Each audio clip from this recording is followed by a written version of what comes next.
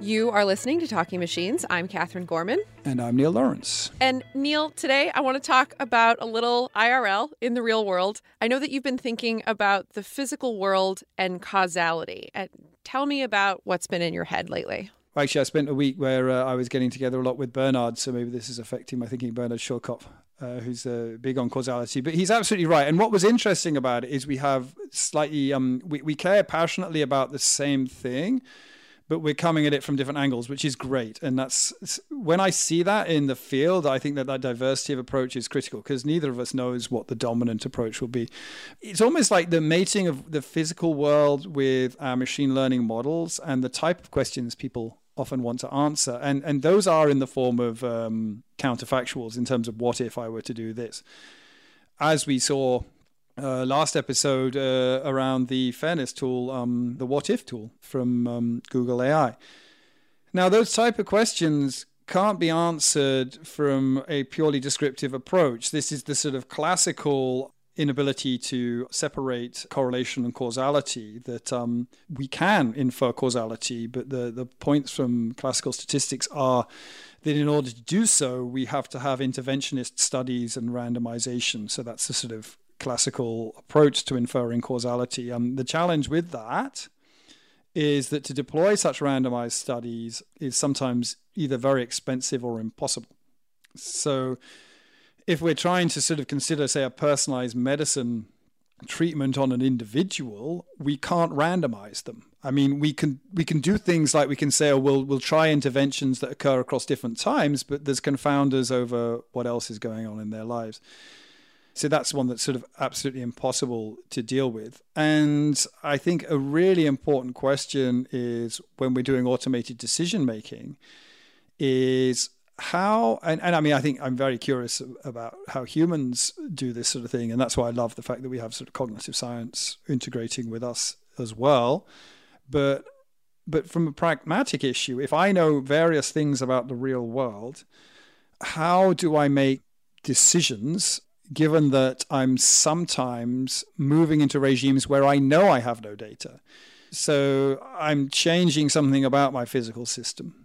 Sort of trying to think of good examples. Certainly one example that I have worked on in the past is advice on sort of Formula One strategy, which is very much driven by simulation. So engineers encode their understanding of the race into a simulation, and then they sort of simulate different strategies. Like if I'm going to stop my car to change tires on lap 15 and lap 30, what's my expected number of points? And those simulations have assumptions about how other cars will behave and how easy it is to overtake and various things in them. If as the situation evolves, once I've made these changes, this race has never been run before, but I kind of have a sense about how I think these things will evolve. So I want to include that, and I express that in my simulation. That's just quite a difficult task, and it involves a sort of expert introducing their knowledge to the system. Sometimes the simulation can be sort of much more like climate modeling, physical differential equations, which is a deep understanding.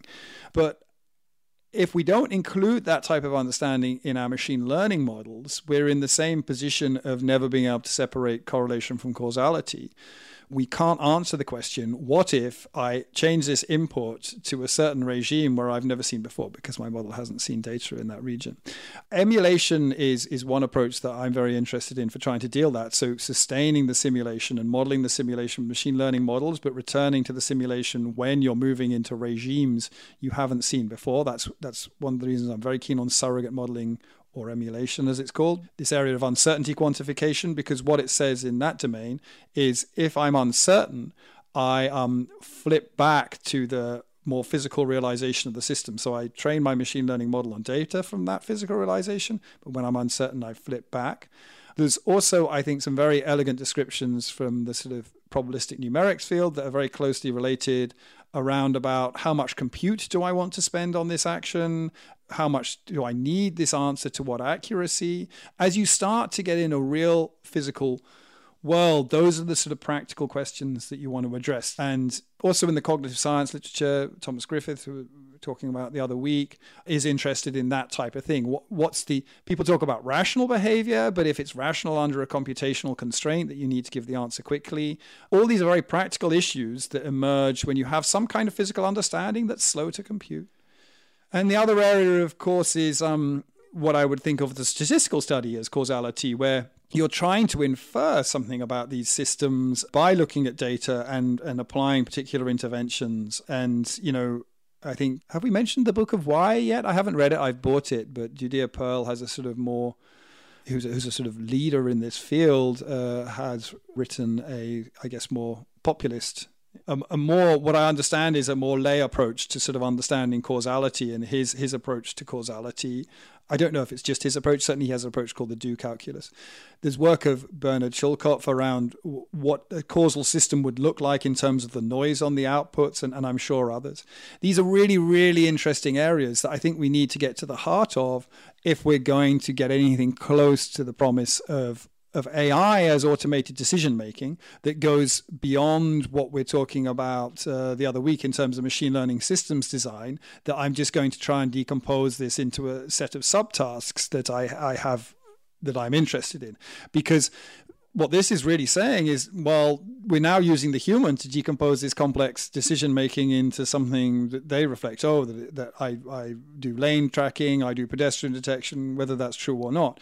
But if we want real systems, they need to do that kind of decomposition, that sort of analysis themselves, which means that they have to have the ability to characterize that. So the approach that I spoke about in terms of let's have a simulation, let's replace it with an emulation, is allowing humans to still introduce knowledge through the simulation. But then some of these causal studies, these causal ideas are really, in the long term, I hope, going to address the question of what should that mechanistic model look like? Because that's one of the coolest things about human thinking, is that you can get a Formula One race engineer to decompose a race into these things that they see as important, right? But how is it that they know that those are the important things? Or how do we even validate how they've abstracted the race? I don't know. That's a really, really tough problem. We can sort of validate against real world data, but if we have a specific change that someone's proposing, can we say it's the right change or not? These are super difficult problems that I think we're some way from resolving, even despite all the exciting advances we have. Yeah, absolutely. Well, we'll have a link to the Book of Why and also to some of Bernhard Schulkopf's papers on this topic on our website, thetalkingmachines.com. So this week's question on Talking Machine is about an article about a paper, which might be a little hard to unpack, but let's try to work through it, Neil. So our listener writes, I recently read an article from Quanta Magazine about a paper from Richard Zemmel and a couple of other researchers. The article was about a computer vision paper that the system had been trained on images of living rooms, but then seemed to be very confused when an image of an elephant was introduced. The writer of this article seemed very surprised by this, but me, having some small background in machine learning, feels like this would be the outcome that you would expect. How do we bridge that gap in the public conversation around these ideas? And also, should I be surprised that a model trained on a living room can't recognize an elephant?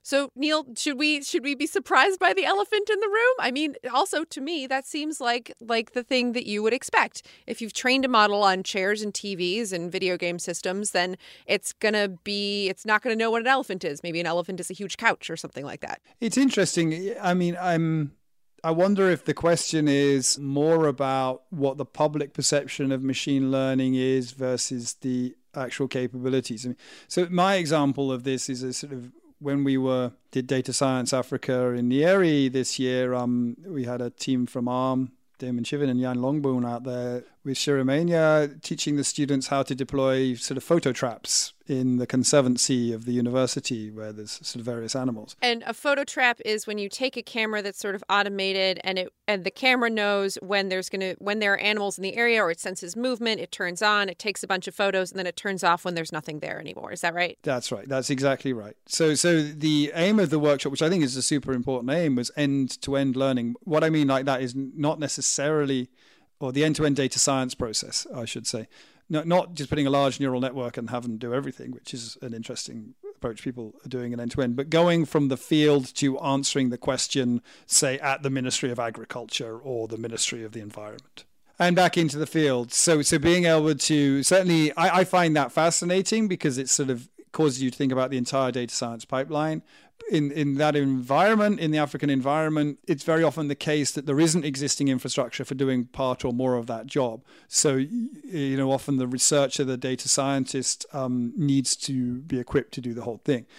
And anyway, the point of that story was that I think that they used, Damon got ImageNet running on, I can't remember the processor that they were using, and it just thought everything was a llama. Oh no, like everything? I think it thought everything was a llama. I may be confused because there's also actually, oddly, there is a llama in the Conservancy. But I think, it's kind of, whatever it thought, it had this same problem because it's not a general machine learning system. It's just trained on what it's trained on. And I don't know the details of the paper, but if the gist of the article, as it seems to be, isn't it surprising that doesn't recognize the elephant? I think there's some contextual stuff going on as well. So I think one of the senses is that the elephant changed the nature of the objects around it. And without knowing the details of the algorithm, it kind of makes sense that so we talked about decomposition the other week into, it relates to a few of the things we've spoken about. But if we're providing data sets where elephants are not seen typically in houses alongside chairs, humans are very good at using context to understand something specific. And what I think that this is indicating is that the neural network is picking up on context, not as cleanly as it might do, which is not really surprising. I think I would agree. Well, to be careful because I haven't looked at the nuances of the paper, that headline conclusion isn't that surprising to a machine learning researcher, but it's probably very surprising to many members of the public. I thought you made a nice point about the What If tool the other week, about it being a great tool for members of the public to understand some of the issues around data. And maybe this article is really just reminding us of that things that are perhaps maybe less surprising to researchers, very surprising to the general public, because the general public has this perception that we're somehow recreating human intelligence, which is not what we're doing. I mean, we're emulating it in some way, but it's kind of distinct in various ways. They have a few quotes in the article from the author team, and one of them seems to be just sort of like very much along these lines. Amir Rosenfeld, who's at York University and is one of the authors on the paper, says, literally, there are all sorts of weird things happening that show how brittle current object detection systems are. I mean, that seems like the headline. Yeah, although I think he's right, but I worry that these type of messages turn into other headlines I've seen that sort of says, machine learning is magical and no one understands. The frightening thing about our machine learning algorithms is no one understands why these things work, which is also not true. It's like we kind of understand why it's difficult to understand. These are high dimensional spaces. I have my pinball analogy that I sometimes use to try and communicate that like in these models, it's like a pinball machine in massively high dimensions, and there's just pins in places in the machines where the ball's never gone before. And when it goes there, unpredictable things happen. And, that's exactly what happened to AlphaGo. Lee Sedol played it into that spot. And when that happens, well, AlphaGo's kind of all out of luck. That's something I think we're very aware of and people would like to address. And certainly I think about ways of addressing that. People propose Bayesian neural networks as one way of addressing that. So I think it's true. So it's difficult, isn't it? This is the challenge, is getting nuanced. So I wouldn't disagree with what Amir is saying, but just caution against the sort of other, like as soon as the word, there's weird things happening in neural networks, like as if the fabric of mathematics has broken down, is the worry that I have that's interpreted. But I can also agree with the sort of sense of it. But getting nuanced views across to the general public is very, very hard. and also the nuanced view isn't necessarily the best view for an article writer to pick up if they're interested in getting attention on their article, which most journalists are. So there'll be a pre-selection of a particular type of article, which is inevitable. We can't avoid it. Yeah, so I think, it's probably a really interesting article. I haven't read the details of the article that Amir, John, and Rich wrote. They're great people, so I'd have no reason to think it's not. But it's almost inevitable if you talk about the elephant in the room, someone's going to want to write an article. I suspect they may have known that themselves. So there may be some guilt with the researcher if there is a misleading, but who's above that to a certain extent? Well, we have to watch that type of stuff. No, absolutely. And this is also an interesting trend, right? As you try to make pure research more accessible, you use words that are perhaps more exciting in your title. You maybe make the title of the paper shorter. You make it sort of more open for lay entry into the conversation, which can be great and is sometimes a new territory. So is like sometimes very difficult to navigate deftly. But the thing that makes me really excited about this is that this is a popular article in the popular press written about an academic paper. And he actually talks to the researchers and they're quoted. And there's a nice little infographic about deep learning and explaining what a layer is. This is the first step into actually having a conversation. Yeah, totally. No, that's nice. I like that. But just by the same token, I think one could also take Amir's quote and reapply it to the process of getting there's all sorts of weird things that happen in the journalistic pipeline that show how brittle our understanding of academia is. I mean, Yeah, exactly. You can apply that to literally any part of this whole flow, right? Yeah, and there's some sort of hope in the end that despite all these weird things, that there's some sort of average answer that will reflect what actually goes on. And I think, yeah, you're right. I think this is a nice article. Is it surprising that that's the surprising thing? Maybe it's not even surprising at some meta level, but also it's a reminder that our understanding as experts differs from the understanding of the general public. Yeah, absolutely. Well, if you've got a question for Talking Machines, or you've got an article that you were surprised by, or an article that you weren't surprised by, email us at thetalkingmachines@gmail.com or tweet at us at TLKNGMCHNS.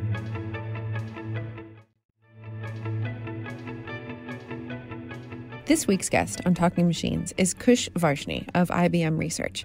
And when we got a chance to sit down and talk with him at ICML in 2018, I asked him the first question we ask all of our guests. How did you get where you are? Yeah, it's a long story. I've been at IBM now about 8 years. I guess in college I was a major in electrical and computer engineering, and just felt that it was, a good field to be in. It was kind of doing new things, trying to, use technology for good stuff. And then within that, I was more attracted to the more mathematical side of things, kind of signal processing, communications, these sort of things. And when I was applying for grad school after that, I ended up at MIT, and I was working with Professor Alan Wilsky. And in his group, we were, doing a lot of different things.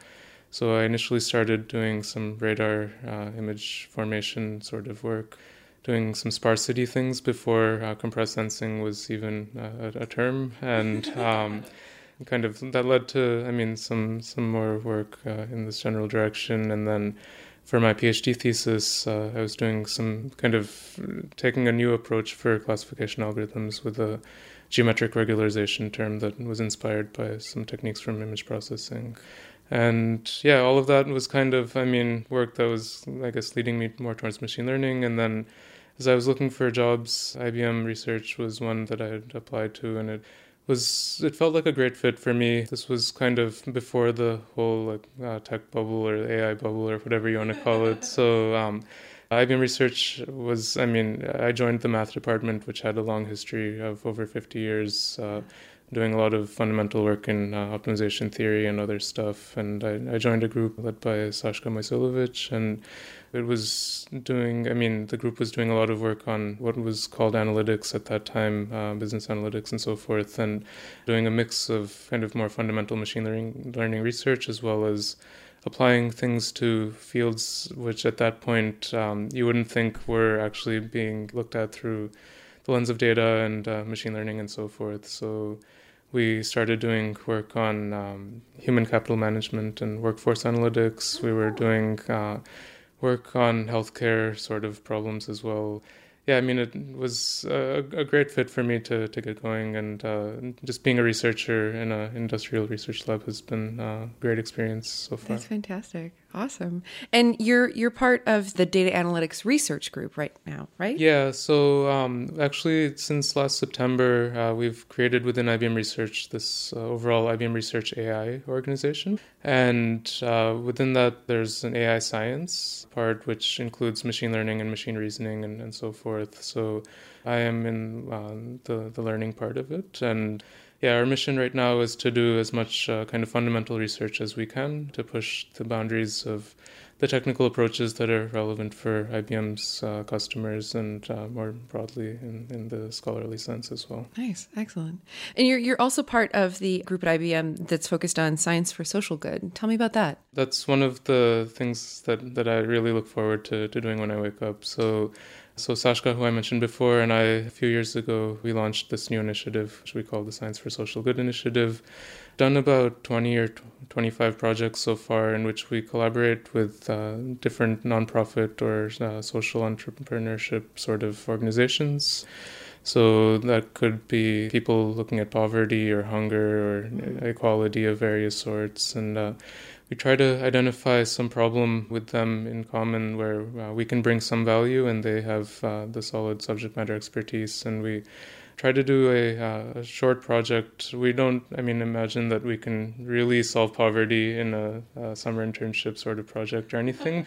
We have done, some good illustrative projects with various organizations that actually show that some of the techniques that we bring can be valuable in pushing the social sector forward. That's fantastic. Tell me about one of them that really excited you or had a really unexpected or interesting outcome. Yeah, one of the projects we've been doing, or we started, I guess, a couple of years ago, was in partnership with the Carey Institute of Ecosystem Studies, so the project was around zoonotic diseases. These are diseases that transfer from animals into humans.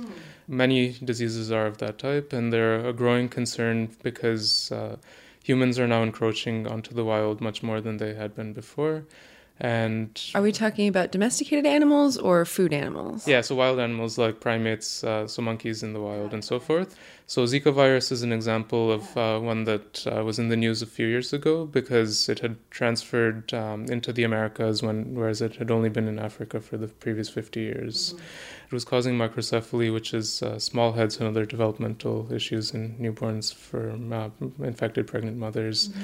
And so what we were trying to do in the project at that time was to identify or predict the reservoir species for the virus. And a reservoir species is an animal that gets infected but doesn't have symptoms and doesn't die.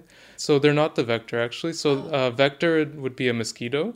So a mosquito would go bite the reservoir species, get the infection, and then bite a human, and then the human would get it. And in the wild, these reservoir species keep the virus alive so that it, just persists and so forth. And in Africa, there were a couple of known reservoirs, but in the Americas, it was not known what those would be.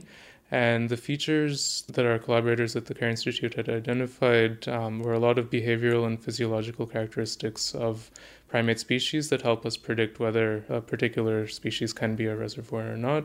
So we built a model based on those features predicted for the Americas, and we were able to identify among the about 200 or so species of primates in the Americas which ones are most likely to be reservoirs. In our top 6 or so, a couple of them were later shown by field ecologists to actually be reservoirs. That's incredible. That's incredible. It could just have such an impact on just huge vulnerable populations.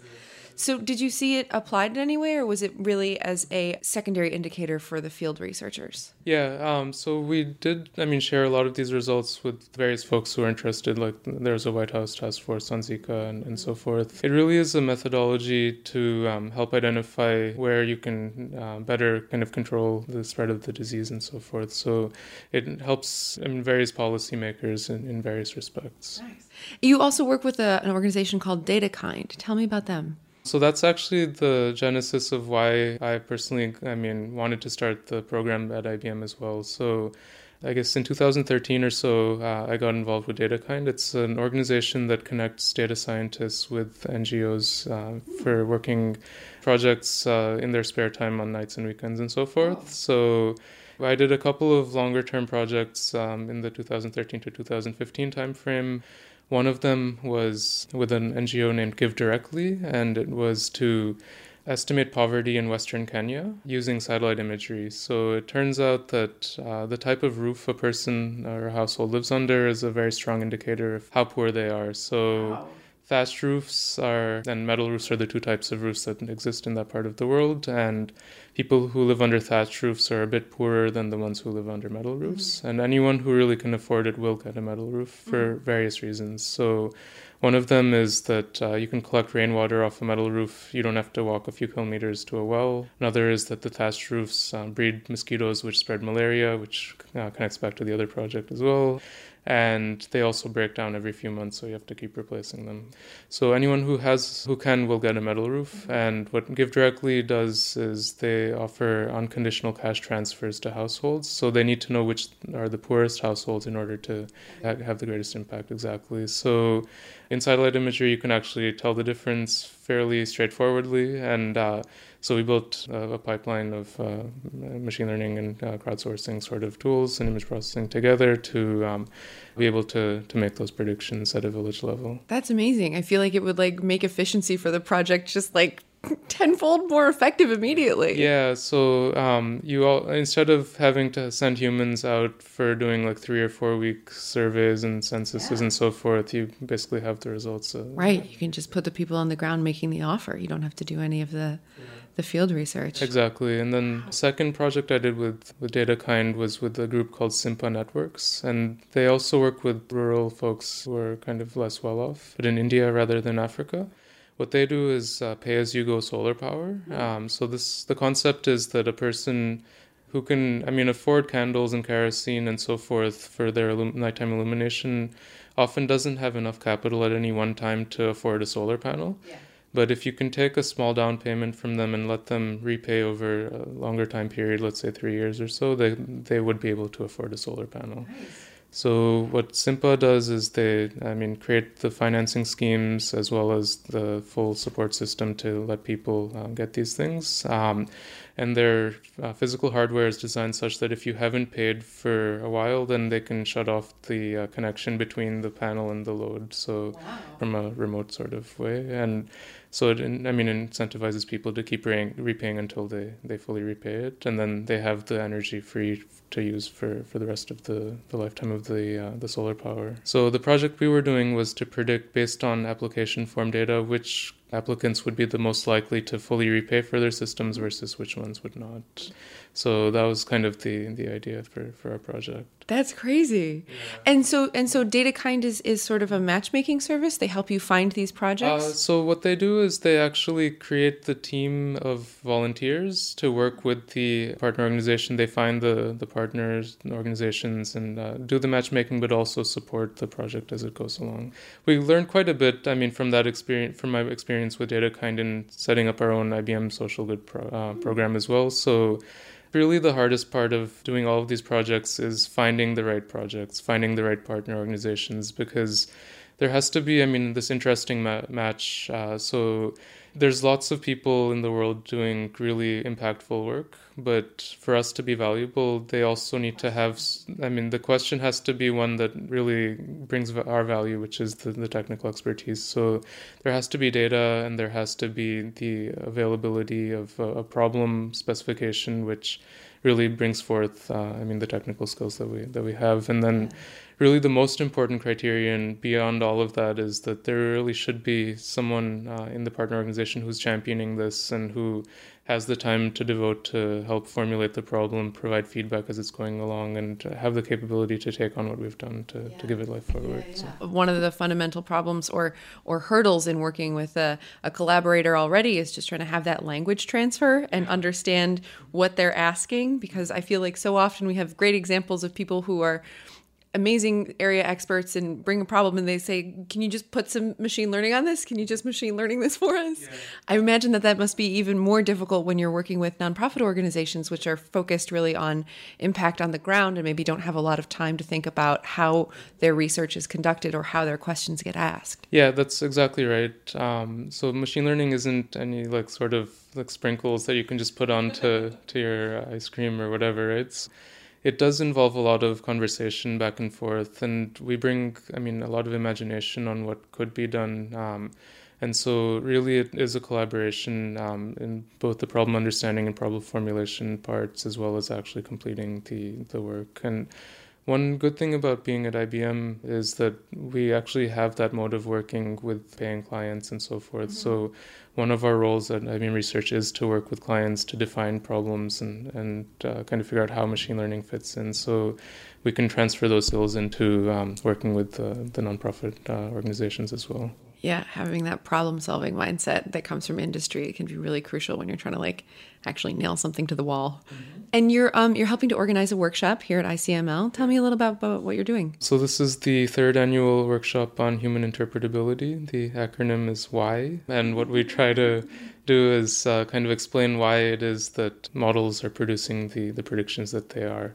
So interpretation or interpretability or explainability, all of these sort of terms are coming from the aspect that when we have really complicated models, they could be deep learning models, they could be really complicated ensemble models and so forth.